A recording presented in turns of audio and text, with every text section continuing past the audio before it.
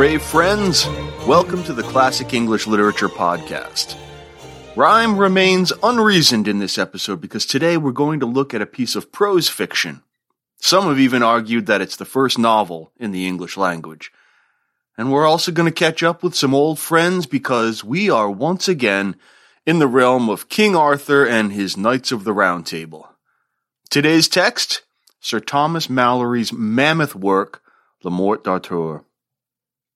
Before we begin, can I ask that you subscribe to and review the podcast on whatever platform you listen? I'm on the more famous social media sites and have actually just ventured into TikTok. There will be no dancing videos. If you'd like to donate to the show, click the Support the Show button. It's the little heart up in the upper right-hand corner of our landing page, and you will earn a shout-out and my unwavering gratitude. We've already looked at several of the most important texts in Arthuriana. We have Layamon's Brut, Monmouth's History of the Kings of Britain, Marie de France's Lays, and the anonymous Sir Gawain and the Green Knight.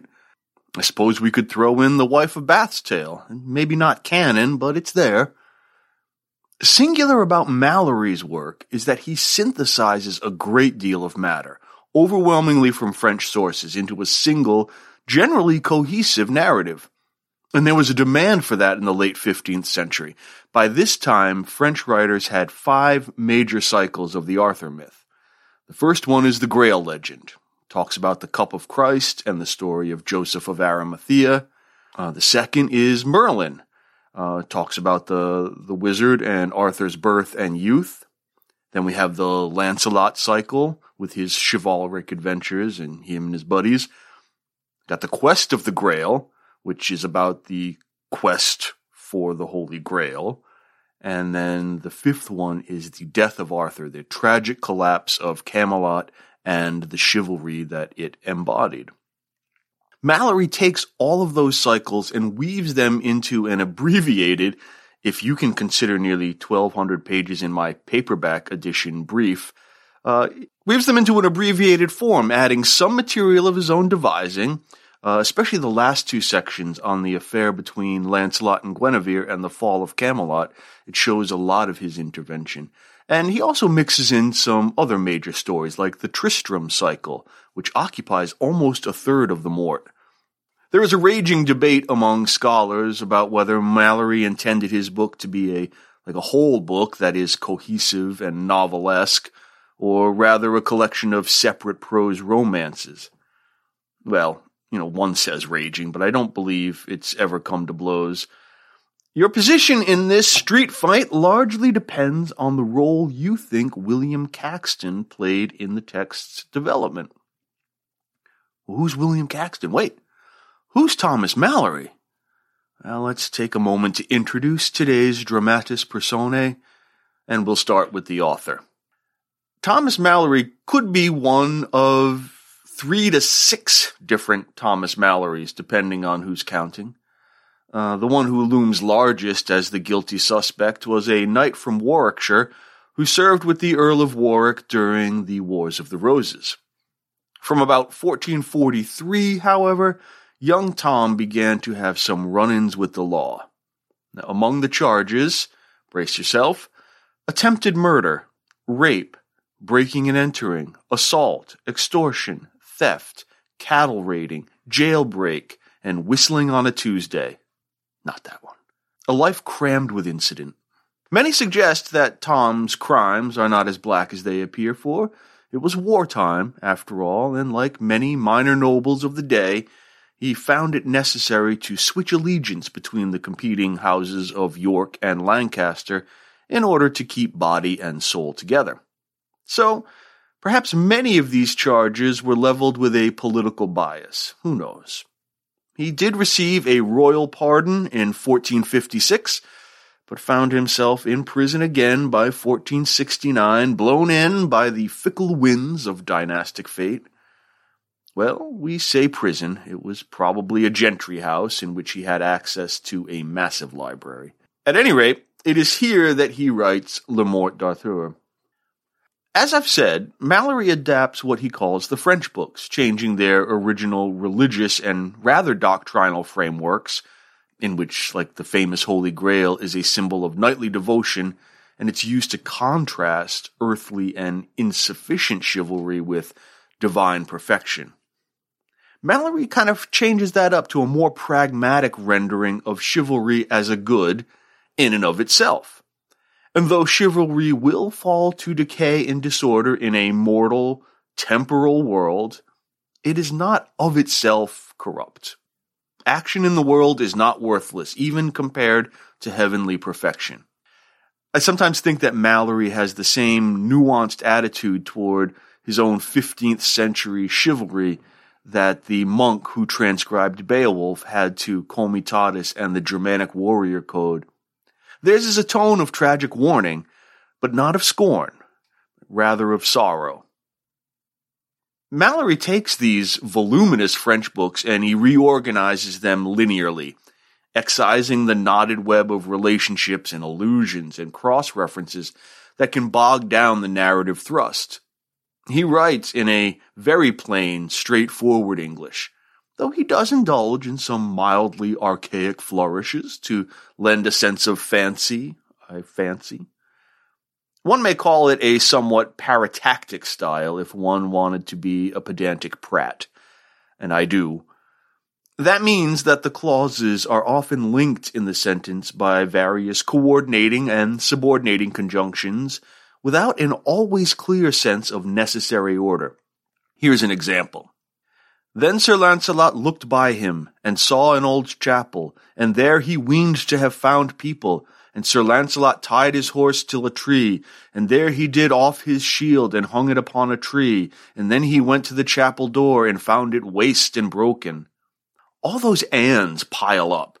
And when you read like battle scenes, this paratactic style gives a really chaotic, tumbling feel to the action.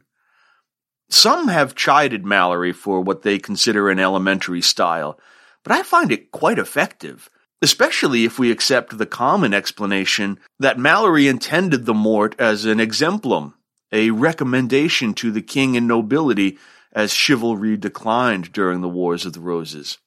In fact, many readers see in the book an allegorized version of that civil struggle. For instance, Malory often favors Wales, and the enemies are always northern. Malory keeps London the center of military power, and there's even an episode early on in which Arthur's father, Uther Pendragon, who's incapacitated by wounds and has a fever, he's carried by his men on a litter onto the battlefield of St. Albans, exactly the same way King Henry VI was in 1455.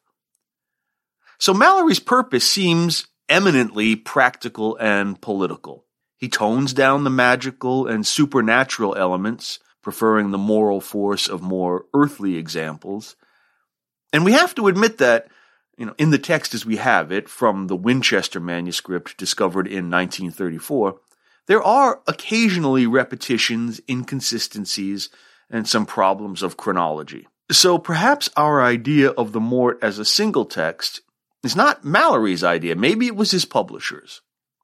William Caxton set up the first English printing press in Westminster in 1476. At this location, his first printed book was Chaucer's Canterbury Tales, followed soon after by Malory's Arthurian Compendium. It's from Caxton that we get the now familiar title of Le Morte d'Arthur. In the preface to the 1485 printing, Caxton refers to, quote, the book of King Arthur and of his noble knights of the Round Table. But, in a colophon to that edition, Caxton calls it, quote, this noble and joyous book entitled Le Morte d'Arthur. Maybe an error, but I think it's a better title, don't you? And we can see that Caxton wants to emphasize the noble and joyous aspects of chivalric romance, while seeing the practical political example as kind of a secondary purpose. See, he writes, quote, and I, according to my copy, have done set it in imprint, to the intent that noble men may see and learn the noble acts of chivalry, the gentle and virtuous deeds that some knights used in those days, by which they came to honor, and how they that were vicious were punished and often put to shame and rebuke. Caxton divides the Morte into 8 separate romances, covering a different aspect of Arthur's life and reign. Book 1 begins with the story of Uther Pendragon, Arthur's father, and his seduction, read magical rape, of Igraine, the wife of Duke Gorlois. Book 2 covers the birth and upbringing of Arthur, including the famous drawing of the sword from the stone that signifies his destiny as king. Arthur is then taken under Merlin's wing, who helps him establish his kingdom. The third book details the establishment of the Knights of the Round Table, including the stories of Sir Lancelot, Sir Gawain, and the budding love triangle between Arthur, Guinevere, and Lancelot. Book 4 relates the adventures of Sir Tristram, a knight who was in love with Isolde, the wife of King Mark of Cornwall, the other great adulterous romance in Arthur legend. Book 5, that's the war between Arthur and his enemies, complete with a Roman invasion and Sir Mordred's treachery, he who is Arthur's illegitimate son. The book ends with the death of Gawain, one of Arthur's most trusted knights. Book 6 details the search for the Holy Grail, ultimately found by Galahad, as well as the stories of Percival, Bors, and the other knights who undertake the quest. Books 7 and 8 are what I'd like to focus on today, however. Book 7 deals with the love affair between Lancelot and Guinevere, which leads to the downfall of the Round Table and the siege of Joyous Gard, where Lancelot is forced to fight against Arthur and his knights. Finally, Book 8 covers the last battle between Arthur and Mordred, in which both men die. The book ends with the departure of the Queen of Avalon, who takes Arthur's body to the mystical island. I want to focus a bit here because this is where Thomas Malory, like I said before, seems most in evidence as an author and not merely a translator or collator. While we may notice a somewhat episodic and perhaps even random organization to some of the text, by the time we arrive at these books, we can see clearly that Malory has been building to a tragic climax all along. So, let me actually take you back to early in the Morte, when Arthur delivers the Pentecostal Oath. It's a code of conduct statement. It's the distillation of chivalric behavior. Here it is. The king established all his knights, and gave them that they were of lands not rich, he gave them lands, and charged them never to do outrage nor murder, and always to flee treason. Also, by no mean to be cruel, but to give mercy unto him that asketh mercy, upon pain of forfeiture of their worship and lordship of King Arthur for evermore. And always to do ladies, damsels, and gentlewomen succor upon pain of death. Also that no man take no battles in a wrongful quarrel for no law, ne for nor world's goods. Unto this were all the knights sworn of the Table Round, both old and young, and every year were they sworn at the high feast of Pentecost. This section is original to Malory. It appears in no other version of the Arthur cycle. Note that the oath stresses practical, everyday action, and it conspicuously lacks lofty, abstract ideals and language. Now, if you stripped it of its evident feudal costume, the ethics here directly descend from the Beatitudes, from Christ's Sermon on the Mount, which fits well because, of course, Pentecost is the day the Holy Spirit descended upon the disciples when they were charged with their own holy quest of justice and proselytization. So chivalry is thus a behavior. It's something you do. It's not merely an amorphous principle. It's a code of action. But, as we've seen in other texts, implicit in such codes are often tragic moral dilemmas. Malory's rendering of the affair between Lancelot and Guinevere explores this conundrum.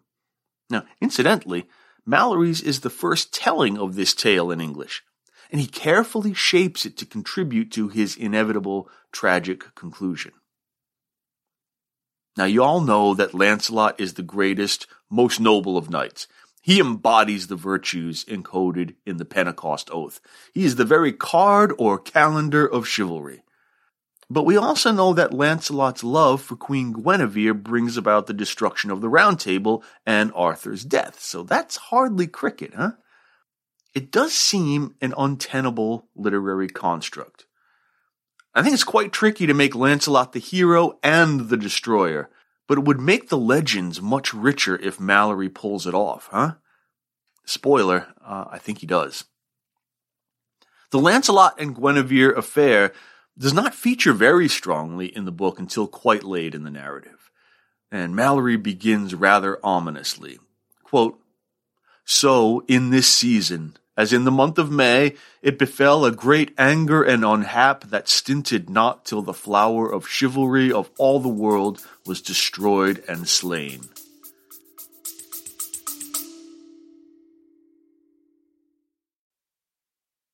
Do you ever wish you could sit in on a conversation with some of your favorite authors and listen to them talk about their writing process, their path to publication, and of course, their newest novels?